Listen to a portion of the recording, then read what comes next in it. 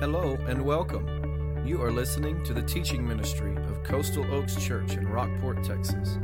It is our hope that you will be encouraged and that your desire to follow Jesus Christ will be challenged and strengthened as you listen to this podcast. For more information on location, service times, and what to expect on your next visit, go to coastaloakschurch.org. Now grab your Bible and study along with us as you listen. The rest of you, open up your Bible to 1 Corinthians chapter 4.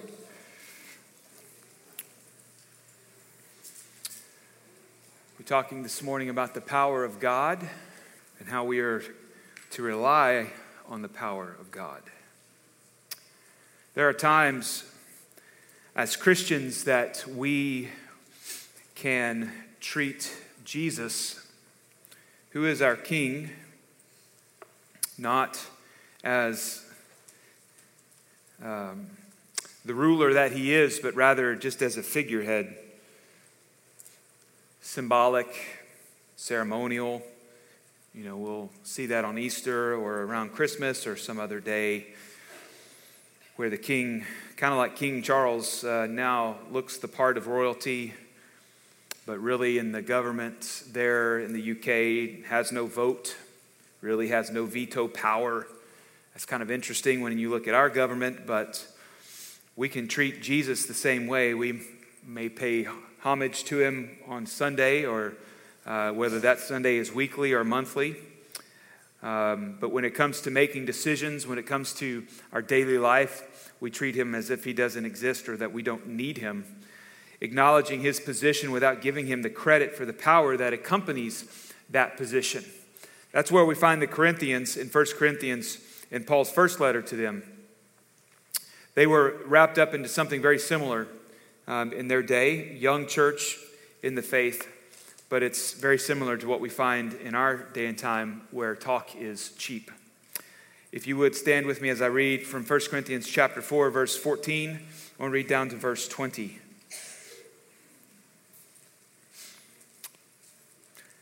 I do not write these things to you. I do not write these things to make you ashamed, but to admonish you as my beloved children. For though you have countless guides in Christ, you do not have many fathers. For I became your father in Christ Jesus through the gospel. I urge you then, be imitators of me. That is why I sent you Timothy, my beloved and faithful child in the Lord, to remind you of my ways in Christ, as I teach them everywhere in every church. Some are arrogant, as though I were coming to you. Some are arrogant as though I were not coming to you. But I will come to you soon, if the Lord wills, and I will find out not the talk of these arrogant people, but their power.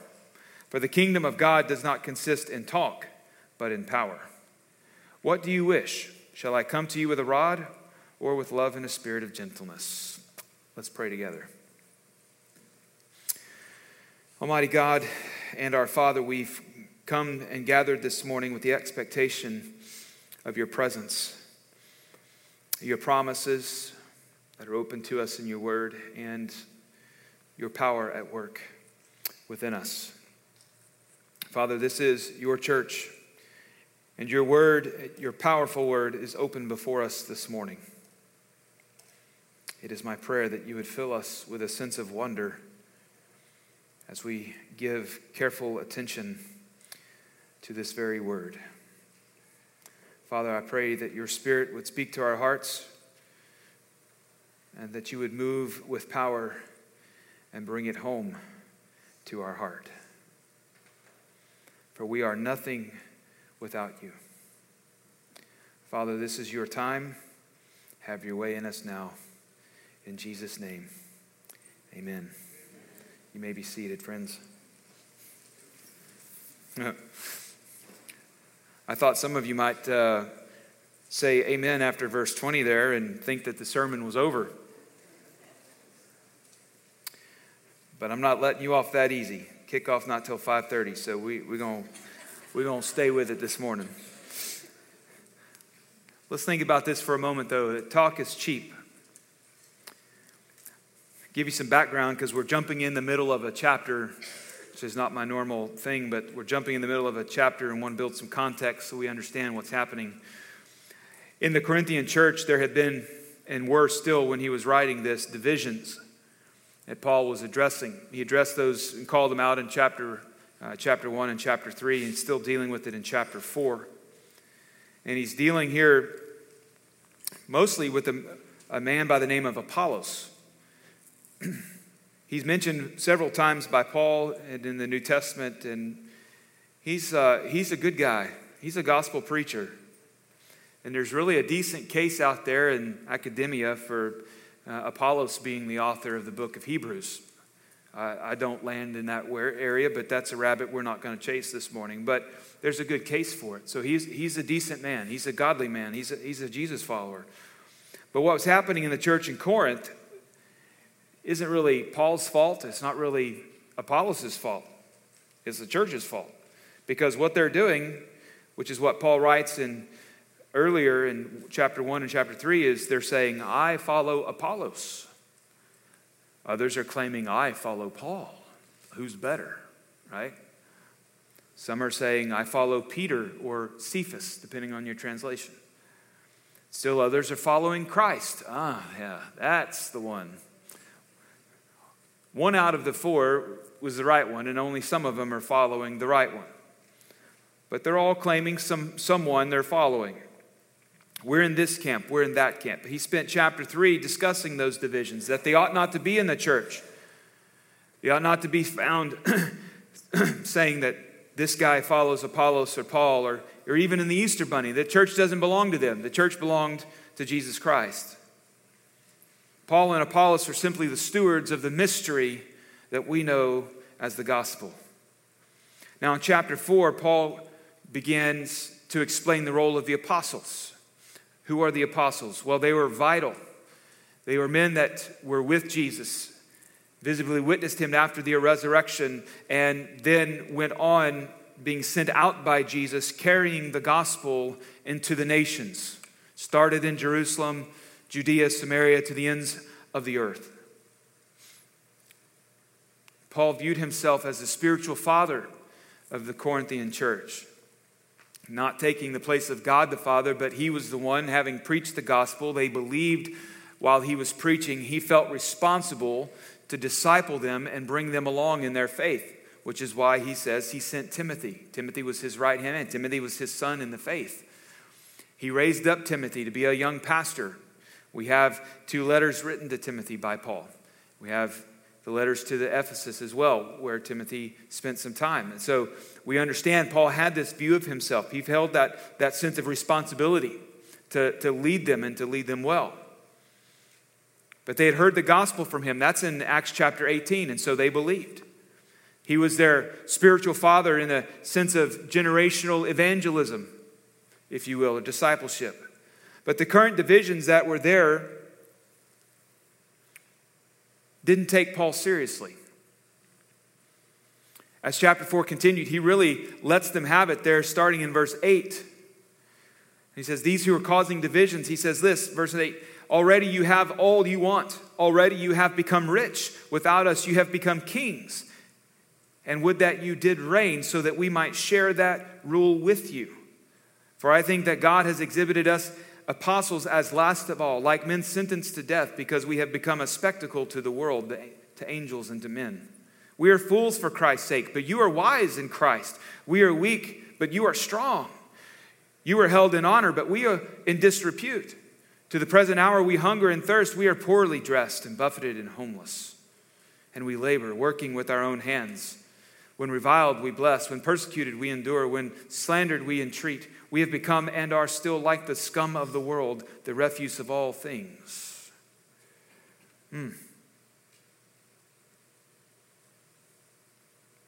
Pretty stark difference between the world of the apostle and the world of the Corinthian church.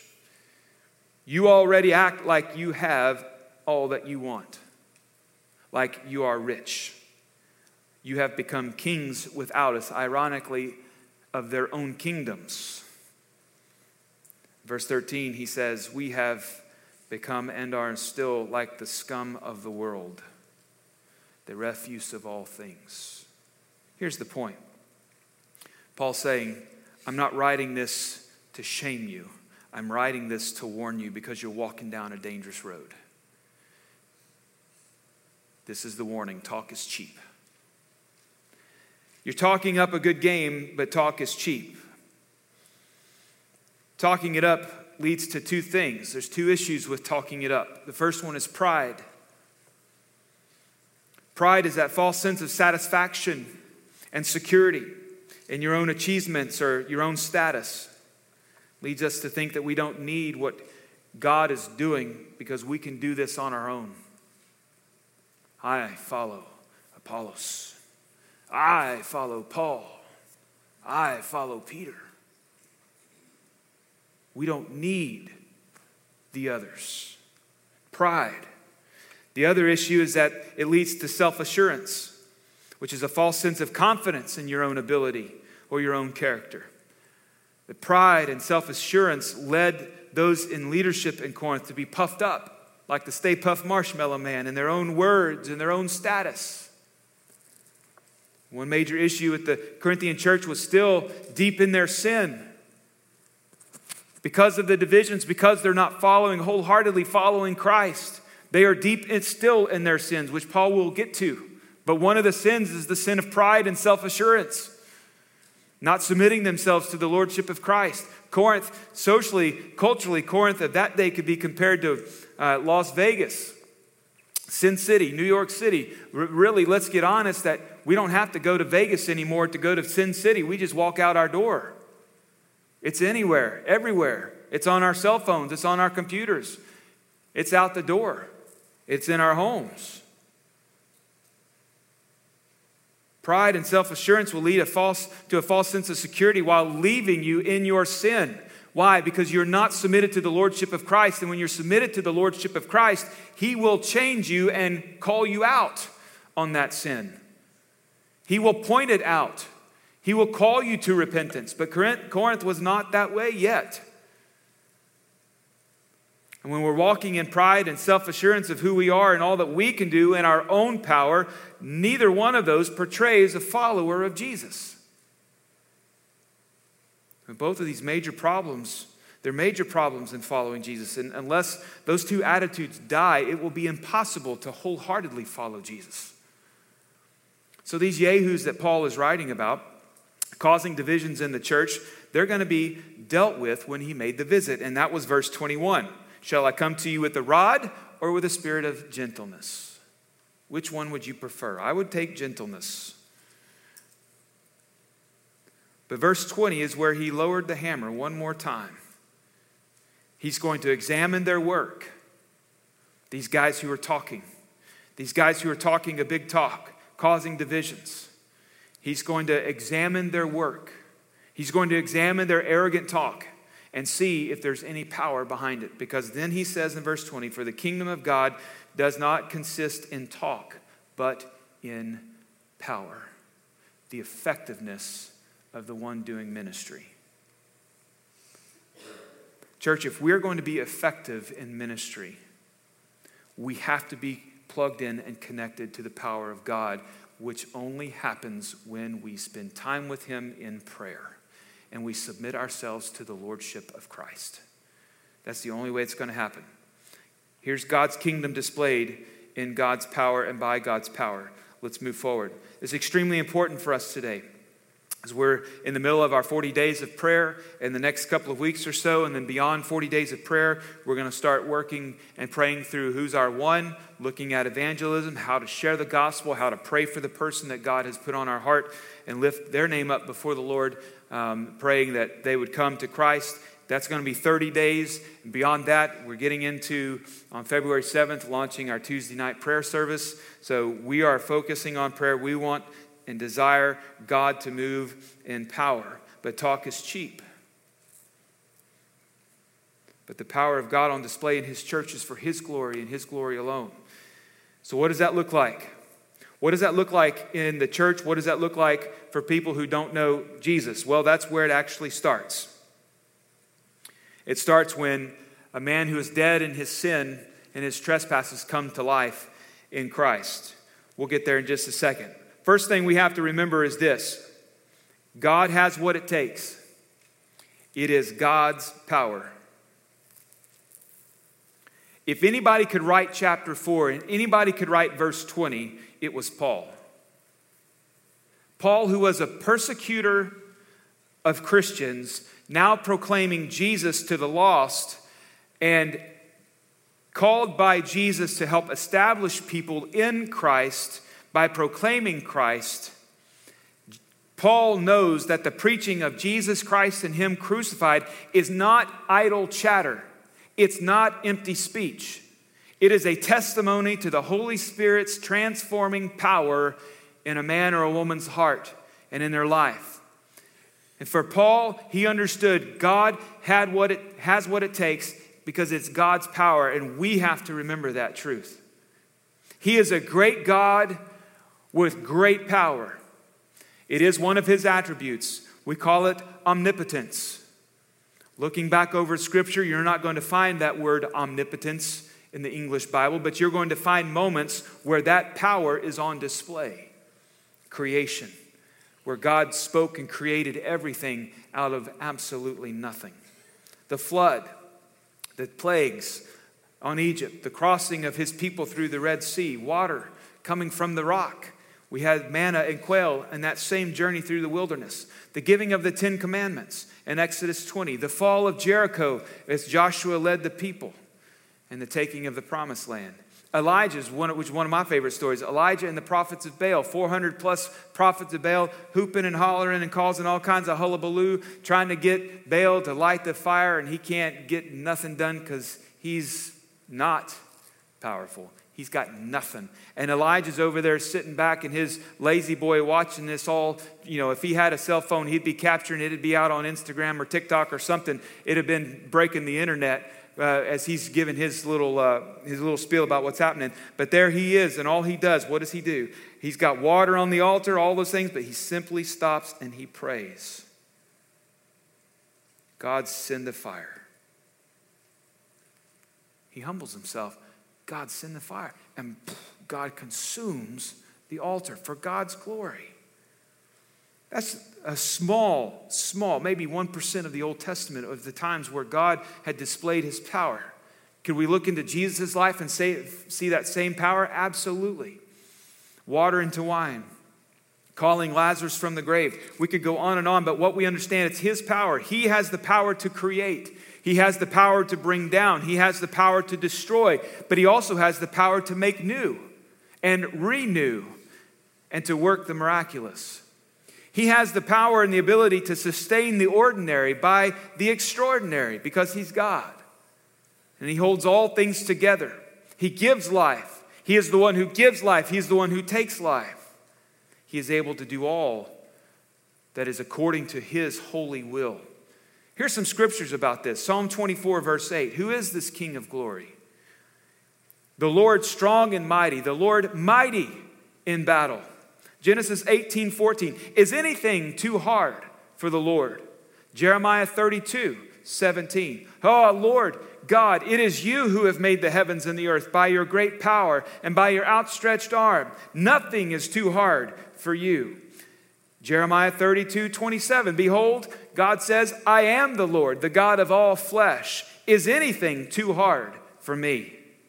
Paul says in Ephesians chapter 3, verse 20, to Him who is able to do far more abundantly than all we ask or think. Revelation chapter 1, verse 8, Jesus says, I am the Alpha and the Omega, says the Lord God, who is and who was and who is to come, the Almighty. Friends, God is infinite in power. It's His power. Yet He will not do anything that would deny His own character. He won't lie. He won't act in an unholy or unjust or unrighteous way. And He exercises His will over all of creation. Friends, He is perfect and righteous in every way in His power. Second thing, as we say it's His power, we have to acknowledge we don't have what it takes. It's not our power. The idle chatter of the leaders in Corinth seems to be that they're portraying themselves as having what it takes. But Paul made it abundantly clear that those who follow Jesus do not have what it takes. There have been attempts to imitate that power. If you look in Acts chapter 8, verse 9 and following, there was a man named Simon. Simon was a sorcerer. a magician. He had previously been working in Samaria, and with his magic, he had amazed the people of Samaria to the point that verse 9 says that the people of Samaria were saying that he himself was somebody great. This Simon guy, he's great. In verse 10, it says, they all paid attention to him from the least to the greatest, saying, this man is the power of God that is called great. And they paid attention to him because for a long time he had amazed them with his magic. Friends, God's power is amazing, but it is not of man, and it is not a magic trick.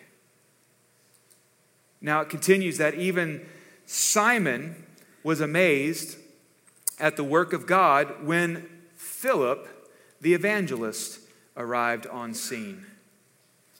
And when Philip arrived on scene, what did Philip do? Did he start working tricks to get people to understand the gospel? No. That happens today in some worship services and some so-called churches where they'll put gold glitter falling from the ceiling and claim that it's the glory of God showing up with smoke. I'm not lying. Look it up just Google it. It's there. It's called Bethel. It's there. That's not what Philip was doing. Do you know what Philip was doing? Philip simply preached the gospel. And when he preached the gospel, God showed up and God showed off. And lives were changed. So much so that Simon, the one who is amazing everyone, the one who is taking God's credit for this great power of God at work in his life, Simon was so amazed at the work of God and the great miracles that God allowed Philip to work, seeing the signs that God was doing through Philip, he wanted that same power. And the scripture says that Simon believed. Now, Peter and John are sent out from the church in Jerusalem because they've heard, hey, there's some people and God is moving in Samaria. We need to go check this out. So Peter and John are sent out to find out about this new movement of God. They arrive, they see that these believers of Samaria, they are genuine. They love Jesus. They have surrendered their life to him. They've trusted him. And so they pray for them and the Holy Spirit shows up.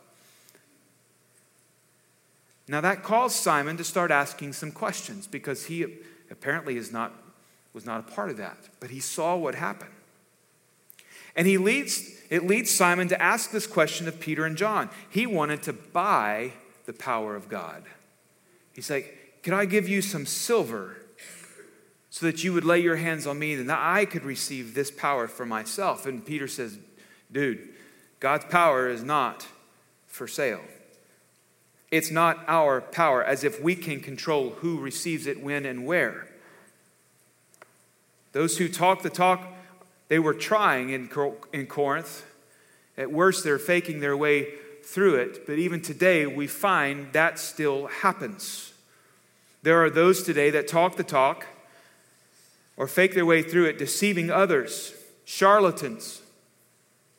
Bill Johnson is one of them.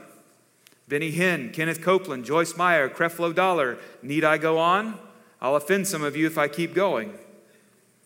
There's a host of others who act like this guy Simon while filling their pockets. Or even those that Paul is talking about in Corinth. Paul was going to come. Is it all talk? Is it a show? Or is it the power of God? Because God's kingdom does not exist in talk, but in power. Third thing we need to remember, it's God's power, it's not our power, is that God is always at work. His power at work in the believer. This is where it starts for us. He works through the gospel. God's power works through the gospel. We see that with Philip as he's preaching the gospel. We see it in other places in the story of Acts, the early church, as the apostles are going out preaching the gospel. God works through the gospel. Perhaps it's better to say that he first works in us through the gospel. Paul knew firsthand of that life-transforming power of God through Jesus Christ. Listen, you're not born into the church. We are not born as Christians because our mommies and daddies and Grammies and Grampies, we're all Christians. It doesn't work that way. We don't inherit eternal life. And friend, you can't get baptized into the kingdom of God either. We don't inherit eternal life from our families. How then does it happen? It happens when God works, calls you unto himself for salvation. You repent of your sin, surrender your life to Christ, and that life change happens in your heart. We are powerless to deal with our sin. We are powerless to correct our own standing before God. And if we're going to experience the power of God, we need to remember we are powerless. Then it must come from the outside in to change us from the inside out. Alistair Begg said it this way: being made alive spiritually, it must happen as a result of a power outside of ourselves. I cannot save myself. That power to change my life does not come from me or my own self-perception of myself or my own self-esteem. Listen to what Paul says in Ephesians 2. You were dead in the trespasses and sins in which you once walked, following the course of this world, following the prince of the power of the air, the spirit that is now at work in the sons of disobedience, among whom we all once lived in the passions of our flesh. Listen, we were all together in this, carrying out the desires of the body and of the mind, and we were by nature children of wrath like the rest of mankind. This happens now as a result of the gospel, for the scripture says, I am not ashamed of the gospel. It is the power of God for salvation to everyone who believes. 1 Corinthians 1:18. For the word of the cross is folly to those who are perishing, but to us who are being saved, it is the power of God. It works through the gospel. He works through his gospel. And so Paul picks up in Ephesians chapter 2, but God, being rich in mercy, that's where his power, the first taste of God's power, friends, is his grace and his mercy. How amazing is that? Being rich in mercy because of the great love with which he loved us, even when we were dead in our trespasses, made us alive together with Christ. By grace you have been saved. It's not my power, it's his power. And he calls us today. He's still calling men and women, boys and girls who don't know Christ, who are lost and dead in their sin. He's still calling you into salvation. It's his power to make it happen. And it's the power of God that makes us a brand new creation, as Paul wrote to the Corinthians in 2 Corinthians. If anyone's in Christ, he's a new creation. The old is gone, the new has come. That is the power of God. That's not the power of your pastor or your deacons or the church you attend. That's the very power of God in the gospel. And as a result, as he's working in us, Christ is our Lord, which means we submit to his lordship, his leadership. And his power then will work through us as we submit ourselves to him. So the question for you now is, are you submitting to Christ? These guys in Corinth that are causing divisions, maybe they're submitting themselves to Paul, maybe to Apollos. But I'll guarantee you, Paul would have said, don't submit yourself to me. Christ. We submit ourselves to Christ. He's the one that matters.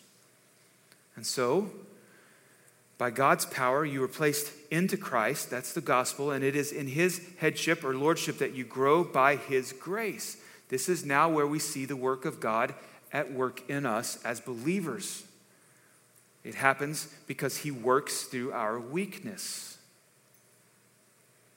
He works through our weakness.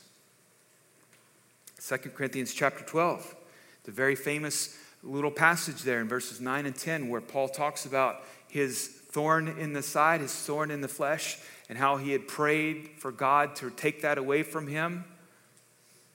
You know, maybe some of that prayer was, oh Lord, I'll be more effective for you. I'll be more powerful for you if you just take that away from me. I don't have to deal with it anymore. I can focus everything. And here's what God said. My grace is sufficient for you, for my power is made perfect in weakness. Therefore I will boast, Paul says, all the more gladly of my weaknesses, so that the power of Christ may rest upon me. Boy, that is absolutely different than what we hear from the world. Hide your weakness. Don't let anybody see it. Don't let it be shown. Don't let it be known, because the world is vicious. They'll find it. They'll use it against you, chew you up, spit you out onto the next Yehu that comes through the office. But that is not the way of Christ. Christ calls us to meekness,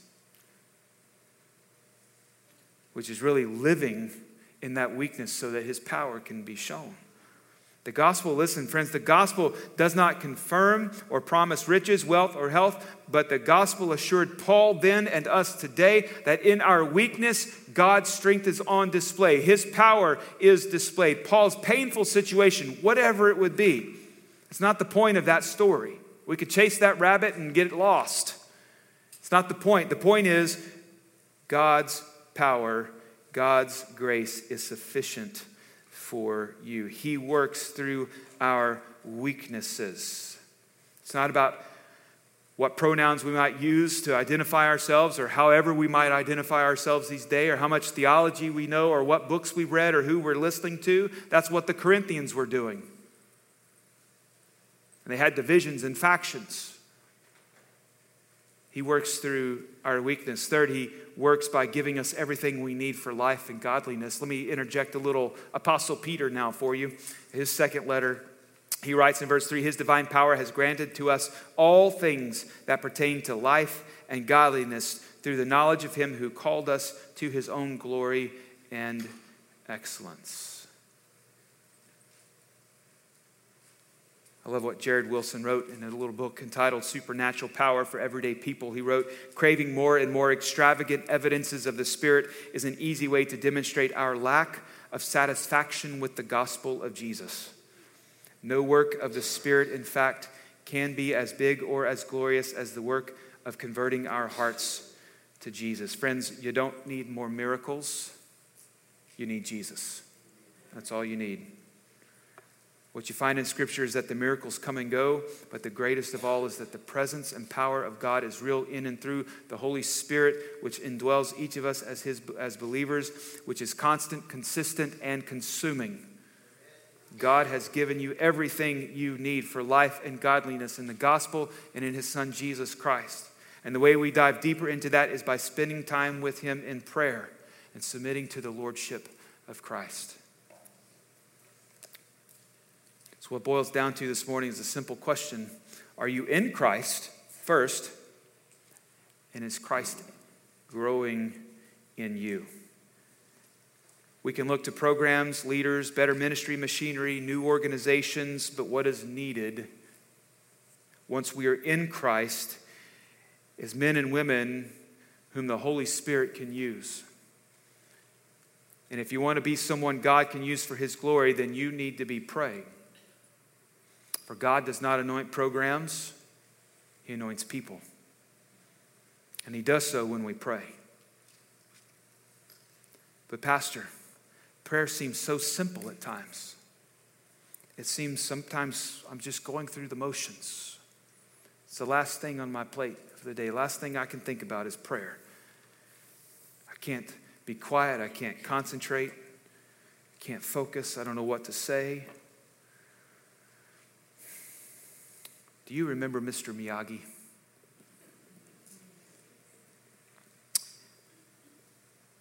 He instructed Daniel to wax the cars.